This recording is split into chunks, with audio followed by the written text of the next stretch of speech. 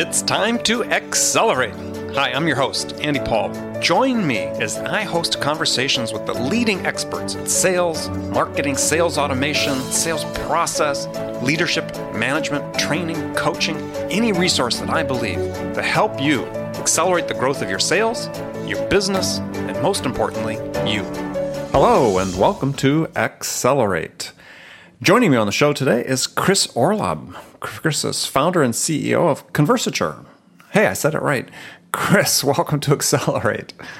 Well, thank you for having me on your show, Andy Paul. We meet again. We meet again, yes. So, gosh, so proud of myself to pronounce that correctly. So, take a minute, introduce yourself. How did you get your start in sales? So, my parents, almost my entire life, have lived on a golf course. And they live at the very tail end of a fairway. And we have this fence, and every summer day, we'll get about 3 to 5 new golf balls hit into our yard. And the golfers can't get it because the fence is too high. Mm-hmm. So we get just this abundance of free golf balls. And at a pretty early age, I decided to collect all these golf balls and put them in a bucket and throw a sign on my fence that said golf balls for sale, 25 cents each. So that was like my first ever experience selling. My dad was in sales, and he kind of taught me, some very basic stuff as I was doing that. Like an 8-year-old, he was teaching me how to upsell. People would buy 3 golf balls for 75 cents, and he would train me to say, do you want to make it 5 golf balls for $1? So after that, I always understood the importance of selling as more of a practice and an art than I did as a profession. Mm-hmm. And I sold my way through college. I did a few kind of odd sales jobs, like selling home security as an inside sales rep and selling coupon books door to door. But my first real professional sales experience was when I started at InsideSales.com, which I stayed there for around 3 years when I was 21 years old. Being a sales development rep? Started as an SDR, worked my way up to regional sales executive, and then mid-market sales. And the last quote-unquote title I held there was regional sales manager. So what was the impetus for starting Conversature? This actually goes back. There's kind of a seed that was planted, I want to say 7 or 8 years ago. During the 2007-2008 recession, I was either a junior or a senior in high school. And my dad lost his job, and he was unemployed for 6 months straight. And during this 6-month stretch, he sold coupon books door to door just to kind of give my family income. And he would do this during like these Utah blizzards. Most of this was during the winter time. And I came home from school one day and to find out my dad had slipped on a patch of ice and he tore his ACL in his knee. So he couldn't sell these coupon books door to door anymore. So I was kind of like, well, what the hell are we going to do now? And he said, don't worry about it. I got a job as an inside sales rep. And I had never heard that term before. So he explained it to me and I'm like, Dad, that sounds a lot like telemarketing. He said, no, just bear with me. I'm going to make this work. So for the first few months, he was making dirt. It was a pure commission job. He was selling hardware, and he was probably taking in $2,000 per month for our family, again, for the first few months here. Selling digital hardware? Yes. Okay. So after the next year, so we started off making very little money. The next year, my dad showed me his W-2, and he had made $104,000. And in the Bay Area, that's not very much money, but in Utah during 2007, 2008 especially, that's nothing to sneeze at. That's a pretty good income. And years later, when I got my first job at InsideSales.com, I asked my dad how he went from essentially making nothing to making a 6-figure income selling. He told me that every single day, almost without fail, he would review a call recording with his manager and they would, provide feedback. Mm-hmm. He would do self-review. His manager would provide feedback in his call recordings, and he honed his craft in that way. So fast forward to InsideSales.com. When I left just a little over a year ago, I saw that there was a market need that was unfilled, which was visibility into sales conversations.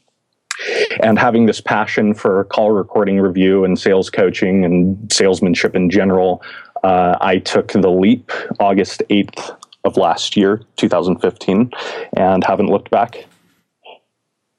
Okay. So, gosh, you guys have come a long ways with the product in that short period of time. Yep. So what does Conversature do? So the way you can think of Conversature is, we call it conversation analytics software for sales teams. And the best way to think of it is to first understand the problem it solves. I kind of alluded to this a minute or so ago, and here it is. Sales conversations are the black box of the sales process. Sales leaders typically have a ton of visibility and insight into almost every part of the sales process, except for the most pivotal moments, which is when an actual conversation takes place between a rep and a prospect. So when that happens, there's almost no visibility or insight, at least in a scalable way.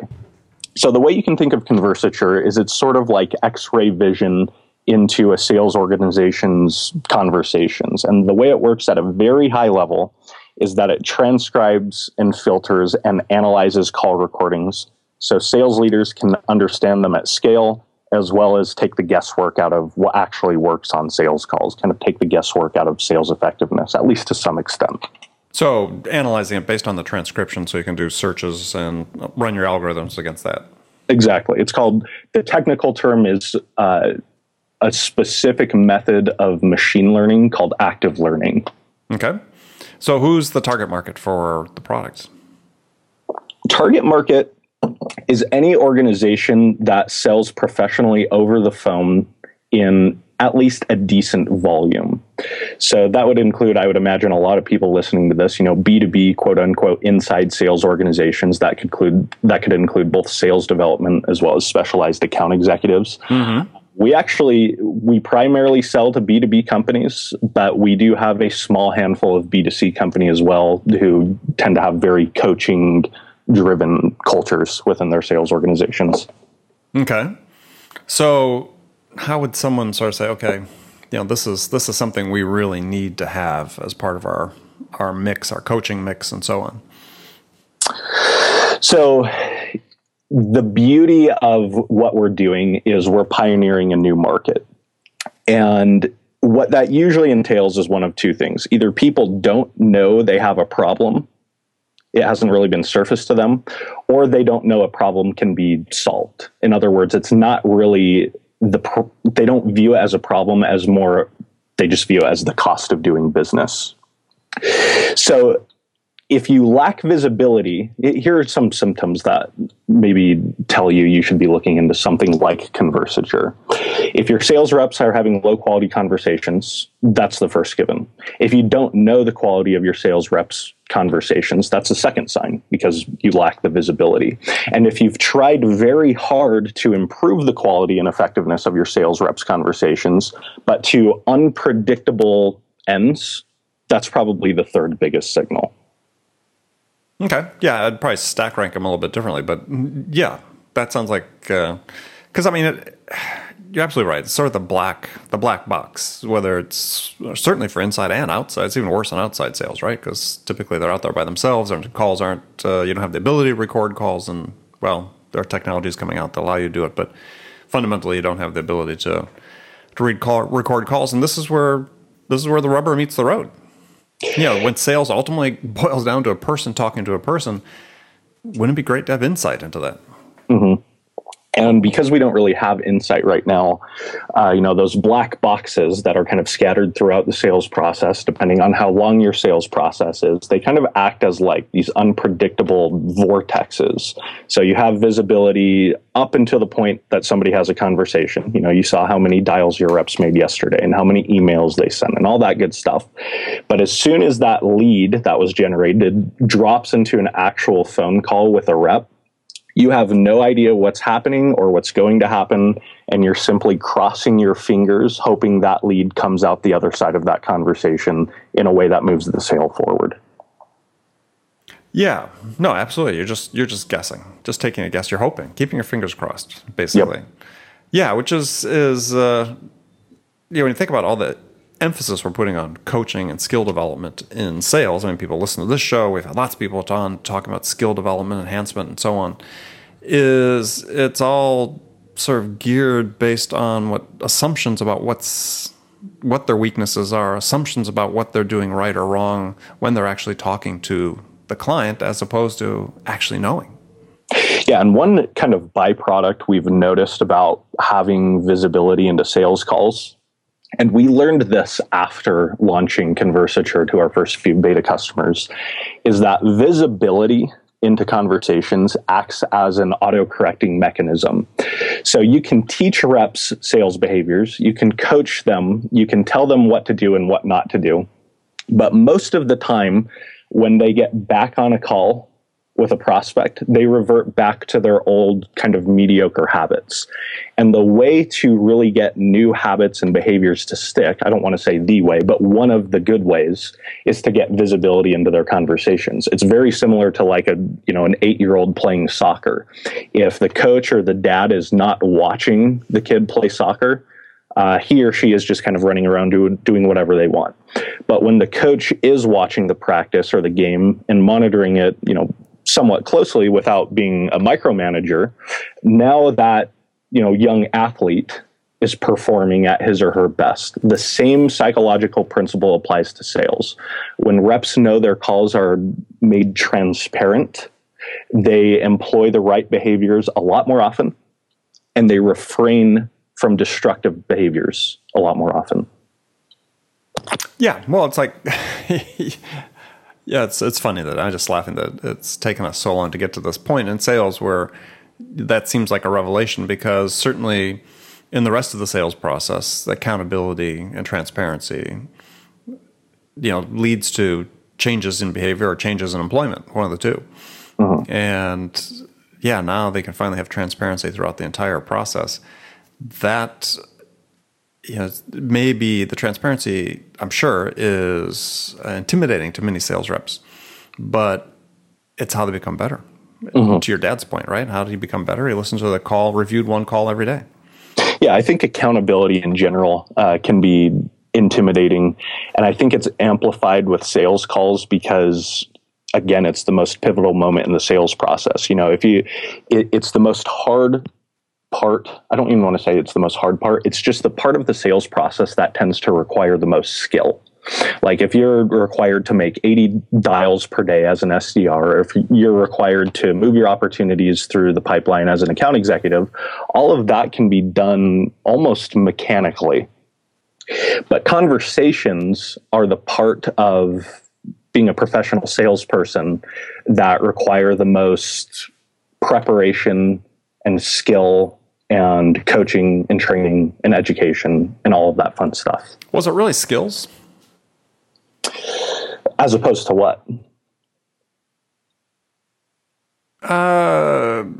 Experience, intuition.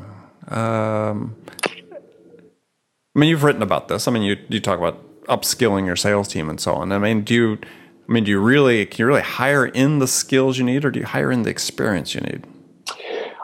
I think that's a tough call. If we're talking about hiring specifically, I think there's going to be a lot of variables there. So an example would be, do we have a highly experienced salesperson who doesn't really have the fire in his or her belly anymore? Or do we hire somebody who graduated college or maybe didn't even graduate college, has a level of social intelligence and emotional intelligence, is very, very driven, but doesn't really have a decade or even a few years of sales experience? My gut would say go with, the younger guy or gal who really has the fire in their belly. Now, if you get the older guy or gal who also has experience and fire in their belly, then I think, experience obviously outweighs a lack of experience. I think there are a lot of, to your point, variables at play here. It's not just skill, it's experience. It's a lot of intangibles. Yeah, because you talk a lot about sales training in your blog being used to increase skills. The question is, does training really even work in that regard? Can you really upskill your sales team, or do you have to hire in people that have the skills? I think we can categorize sales professionals in three very, very broad categories. There are high performers, there are average performers, and there are low performers. I think spending one mistake people make when it comes to coaching and training is spending too much time both on high performers and low performers. If you're coaching all day on your high performers, it's kind of like trying to take one golf swing off of an 18-hole game, very incremental as far as improvements go. Yeah, well, the return on the marginal investments, it's low, very right? marginal, very marginal. But if you're coaching your low performers, I think I read this in the Challenger sale like years ago. I think he says something like, you can't coach away a bad fit for a job. So the real leverage when it comes to coaching, at least in the way we're talking about it, is being able to move your average or maybe above average performers, the people who have that kind of innate social skill and social intelligence, and moving them up because they have a lot more room for improvement than like a top performer does. And they actually have the possibility of improvement that the low performer does not have. So what's the key to that then in your mind? Because I'm not being too much of a devil's advocate, but I mean, it's not clear to me that sales training really does that. I think success experience is what teaches people. Yeah, and to be clear, I don't think sales training, by itself is going to fix that. I think sales training, again, is one of many variables. I think it comes down to sales training. I think it comes down to educating oneself and having these experiences. Because the thing about experience that I think I kind of had an epiphany that I think a lot of older people probably already know is that sales success often comes down to judgment. There's no formula for sales success. If there were, judgment wouldn't be required. Oh my gosh, we're going to get rid of all those sales books people wrote. That's not to say that there's no successful methodology. There's just no step-by-step formula that's going to work every single time in every single situation. As I said, we'll have to get rid of most of those sales books that people write. Right, throw them in the fire. I mean, I don't disagree. I mean, I think that it's very individualized. Yeah. And that no two people really operate the same, nor are two customers ever the same. So the whole idea that we've got these set processes, taking aside just very transactional one call close type deals, anything like a complex enterprise sale, no two ever unfold exactly alike. Mm-hmm. Yeah. So the question is, who are the people that are best? What do you do to get your people prepared to be able to handle those variabilities? Well, I think there are a few different kind of coaching secrets, and I'm going to hone in on coaching, kind of acknowledging the fact that there are other ways to do this and other requirements beyond sales training and coaching. But that said, there are a few leverage points. One is that you should, as a sales manager or a sales leader or a sales coach, you should be focusing on an individual's opportunities for developing their strengths rather than correcting their weaknesses. I'm not saying don't work on the weaknesses at all. All I'm saying is that if you're focused primarily on correcting weaknesses, what you're trying to do is go from below average to average. Whereas if you're trying to turn a strength into a stronger strength, you're going from above average or good to great. And that's where the opportunities lie. If somebody has a weakness that's, so detrimental that it's losing a bunch of sales, again, correct that. But the leverage in coaching comes from exploiting strengths rather than correcting weaknesses. So you've come to this from, is there research that buttresses that, or is this just your experience, what you've seen?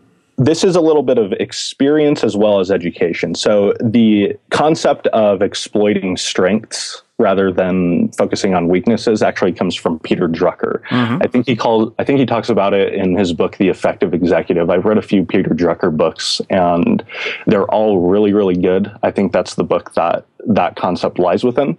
Mm-hmm. So I kind of treated that as a hypothesis when it came to skill development early on in my sales career. And it's something I've noticed. So,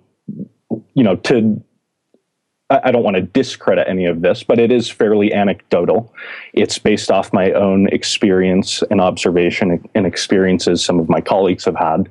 But I wouldn't say there's any hard data or research to back this theory up quite yet. Yeah, no, I was just trying to think about this in the context of what I've seen with people is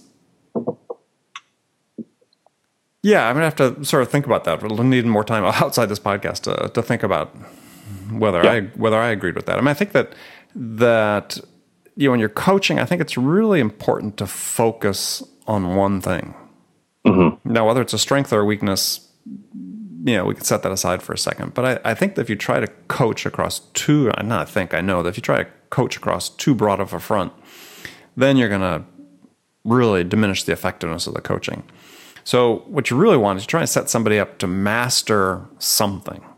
Yes. Right? I mean, when I'm coaching somebody, I want them to become really good at one thing first before I start really working on the second thing. If I can get them really good on one thing, one habit to become proficient at, and I wouldn't call it a skill, I'll call it a habit. One habit they become really proficient at. Then if they can do that, then I know that there's hope to teach them on a second one, which is really important. And that, there's hope for them in general to be successful over the long run if they can accept that coaching, as I said, achieve that mastery. I completely agree. I think you should be focusing your coaching and training efforts, at least at an individual level, on one, at most two behaviors. And I think the key word that you just said there is habit. Because if we're focusing on 5, 6, 7 behaviors, what we've accomplished is we've informed the rep or the reps, but we haven't changed their behaviors. Whereas if we do focus on this one behavior, we want to get it right over a period of 30 days, and we want to continue to reinforce that, ensure that person's implementing what they taught or what they were taught. Then it becomes the habit. We can move on to the next thing. And it's kind of counterintuitive because it seems like the fast way to progress is teaching people 5, 6, 7 things at once. But the downside there is none of that turns into habits. Yeah, well, habits are measurable. Skills aren't. Right? I mean, that's the thing with sales training, sort of ironic. We talk about coming in teaching skills, but then the reps are all measured on certain metrics that they have, which are really based on activities which are really habits at the baseline. Mm-hmm. So when I'm coaching, I want to focus somebody on their behaviors more than the skills. Because I'm going to have a certain assumption that unless there's something really egregious, right, that they do some sort of basic training on boarding, they have sort of a certain level of skill, but it's going to be the behaviors that drive them, put them in a position to use those skills in an effective way. Yeah, I think you used the best word of this entire conversation, which is behaviors. I used the word skill probably loosely. And I think you more accurately defined what we're talking about as behaviors and habits. Well, I think it's important to clarify it for people that are listening, is that there's a difference. And I said the two are conflated oftentimes. And it's really important to keep them apart. A, if you're a coach and you're talking about how you work with your people, but B, also if you're a rep and you're saying, okay, what do I need to do to improve? Well, the object, or not the object, but a lot of times the goal they set is, do I want to get better at something which is more skill-based, as well as saying, if I really focused on becoming incredibly responsive, let's say, to every time I have a chance to be responsive to a prospect or a customer, wow, if I can master that, the ripple effects are going to be incredible. Yeah, and that was one of my favorite concepts from your book, and the way that it kind of was burned into my brain as far as responsiveness goes, not to go down a totally different rabbit hole, but every time you lack responsiveness and you take longer than you should to satisfy a customer's need for information or question, it acts as compounding debt during the sales cycle. Yeah, I like the way you talked about that in your blog post. Yeah, and that was inspired by reading your book. So, if you lack responsiveness, the customer may be expecting to get a deal done or get this off of their plate within 60 days. But if you were, lacking the responsiveness, you drag that process out to 70 days or 80 days, or in worst case scenario, 90 days. And like you talk about in your book, your competitor, your responsive competitor, could have shortened the process to 50 days, and that's why they have the deal. Mm-hmm. Well, even if the order came at 90 days, the fact is they've won the sale in the mind of the customer. Mm-hmm. And that's the thing. You want to be on that point. right? When you're selling, anybody listening to the show, is your job is how can I get that customer bought into me completely, make that emotional decision that they want to do business with me before they make the physical, actual decision, sign the dot on the dotted line. And there's a gap, there's a time gap. Depending if you're selling a more complex enterprise sale, that could be weeks or months. But in that period of time, your competitors are sitting there investing all these resources into an opportunity that they have no chance of winning. Right, yeah. Great place to be. I love it. I love seeing my competitors waste all their time trying to sell into an account that I know that is going with me. Because then they're not. Then they're not out spending time on other opportunities we have. Yeah, that we'd run into them. It's a very high opportunity cost at that point. Yeah, and the thing is, they don't even know it, which is perfect. All right, so something else you talked about, which in one of your blog posts that I thought was sort of interesting. It's sort of aligned. We've been talking about coaching and managers and so on. And this one sort of struck a chord with me, perhaps not in the way you would like, but you said that strong sales managers or strong sales leaders should not distribute leads equitably. That the good reps should get the good leads. So why do you think that?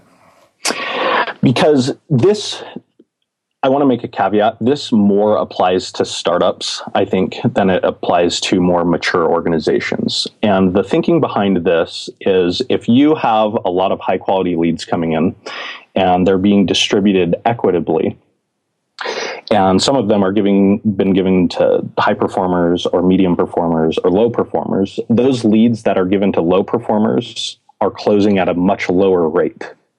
And they could have, these leads have very high potential. If they were given to a high performer, the closing ratio skyrockets because it's a combination of a high quality lead with a highly effective salesperson. If you combine a high quality lead with a salesperson of low effectiveness, a lot of those expensive leads are going to be wasted. So there's a guy named Brendan Cassidy, I think it's Brendan Cassidy, who's kind of famous in the SaaS world for being a very effective startup VP of sales. He worked under the guy who runs SaaStr over at EchoSign. Mm-hmm. And that was, in one blog post I read from him like years ago, he said whenever he comes into a new sales organization as VP of sales, that's the first process change he makes. Is number one, he'll actually get rid of low performers, but number two, he will distribute high value leads to salespeople that he knows are going to deliver on closing those leads. All right. So with the caveat about being in a startup situation, because my first comment to that is, if you have reps that you can't trust to do a good job in converting leads, then you just need to get rid of them. So the problem seems like it should solve itself. You said he comes in and does that. But I've worked with clients in situations where we've had similar situations. Just have people that if you don't trust to give them the leads, you have sort of, to your point you're making before, you got sort of, upper class, middle class, lower class in terms of performance is, you can't ever nurture your average performers and give them a taste of what success looks like if they don't have the opportunity to perform on some of those. So, you have to, if you'd have people you just absolutely don't trust, then if you're a sales leader, those people have to go. That's sort of the baseline for me is you should never be in that situation where you have people that you can't trust to give leads to. And if you do, then you need to make an adjustment with their situation. And I think one of the reasons that this particularly applies to startups more so than big organizations is a lead for a startup, even if it's a mature startup, is gold. And we need to ensure that that's going to be closed because cash is king. Whereas in a big organization, leads are still gold. They should be treated like gold, but they're not life and death as closely as they are in the startup world. And I think if you skew the distribution of leads too much toward your top performers in a big organization, it's probably going to have some negative cultural implications. Whereas in a startup, you're probably too small for the cultural implications to really affect you very negatively unless, you just totally do this wrong and you only give all of your leads to your top performer. Of course, you're going to have a toxic sales organization after a couple months there. But the point behind that article is, especially for startups, leads that have a high propensity of closing we need to make sure those leads are going to be closed by people that can deliver. Yeah, and I think the thing that you have to, I would put out there, and the last comment on this is just as a point of balance, because I worked with a CEO at a startup who he was prepared to sacrifice those leads in order to help people learn. Right? I mean, he was prepared to, because he thought, look, we're doing a great job of bringing people into this company mistakes aside, right? But in general, most of the time, we're doing a great job of bringing people into this company that really belong. We've invest a lot of time to bring them in. And yeah, he was really interesting. He was prepared to say, okay, yeah, we may lose it on that one, but just think of what we'll have learned from doing that. And as an organization, what that person will have learned as an organization will be that much smarter. Mm-hmm. And unfortunately, you don't see that sort of long-term vision often in CEOs of startups, because oftentimes they're just focused on about as far as an exit point and not beyond that. Yeah, and I think that mindset will vary depending on where you are as a startup. We all use the term startup fairly loosely, in today's world. And that could mean anybody from one person in their garage who has an idea and no product. And it could mean, even like $50 million a year companies still almost laughably call themselves startups. I think if you have the resources to have those learning opportunities, then I would agree with that guy. But I would also say, if you're a bootstrapping entrepreneur and you can only afford to hire, maybe one sales rep who's on your sales force, just at a gut level, now it becomes a little bit harder to use those leads as learning opportunities. So I guess the point I'm making depends on which phase of the startup life you are, at least from my perspective. Yeah. In this case, this was about a $5 million a year company at that point. Leads were pretty precious, but yeah, now it's the same guy running the company. It's $2 billion a year company. So built a culture. So now we move to the last segment of the show where I've got some hypothetical scenario or questions, or not hypothetical. I got questions I ask all my guests. The first one being a hypothetical scenario. I'm confused today. I'm sorry. It's too hot out here. In this first question, there's a hypothetical scenario. You've just been hired, you, Chris, as VP of sales at a company whose sales have stalled out. CEO is anxious to get things unstuck, back on track. And I know turnaround doesn't happen in a day, but your first week on the job, what are two things you could do that would have the biggest impact? The first two things I would do are, first, bring on one or two high performers. I think any good sales leader should kind of have a Rolodex of high performing sales people in his or her back pocket that they can take with them. So that's the people ready to follow you, right? Exactly. That's the first thing I would do. And the second thing I would do is analyze and correct the lead management processes. So if we're responding very slowly to inbound leads, we want to make sure we get to those within 5 minutes. If we're not following up enough on our leads, if we're only calling once or twice and emailing once or twice and then archiving that lead, I would ensure that we're wringing out the value of those leads to a greater extent. And then I would ensure that the leads are being routed appropriately. So to summarize the first two actions, bring in a couple top performers and correct the lead management processes. Okay, excellent. Good responses. All right, so now we have some rapid fire questions. You can give me one-word answers or elaborate if you wish. The first one is, when you, Chris, are out selling Conversature services, what's your most powerful sales attribute? I think the ability to deliver insights. Okay. That make people think differently. Good. Like it. Who's your sales role model? So the guy who immediately sprang into my mind, which I'm not even sure why he did, is Mark Cuban.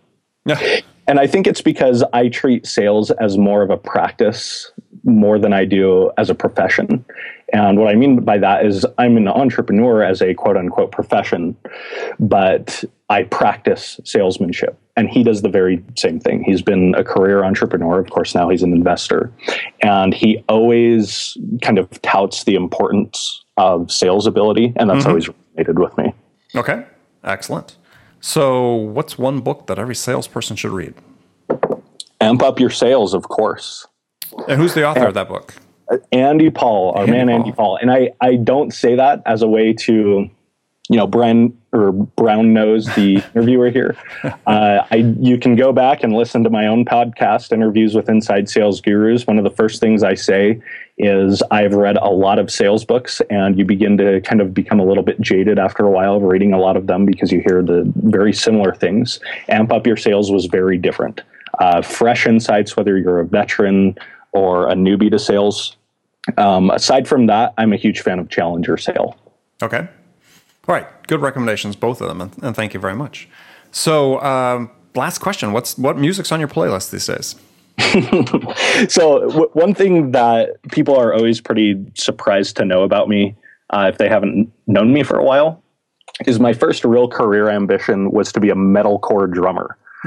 So I ended up developing tendonitis in both knees and both elbows because I used to practice too much. And metalcore is like hardcore metal. Yeah. But the stuff I listen to nowadays is Blink-182. A Day to Remember is probably my favorite band. My wife just got me Blink-182 tickets for Father's Day. I was going to say, they're coming back on tour.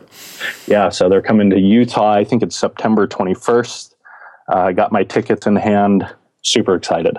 Excellent. Yeah. Blink-182. I mean, you probably grew up with Blink-182. Not to put you in a category, but I'm one of the young guys. Yep. Yeah. Blink-182. I'm still a punk at heart. Honestly, I still play the drums. I take my son over to my parents' house when I get the opportunity, and he's only 2 years old, so he doesn't know what the hell he's doing. But he likes to smash around on the cymbals and make really loud noises. So your parents still have your drum set? Yeah, I just keep it over there.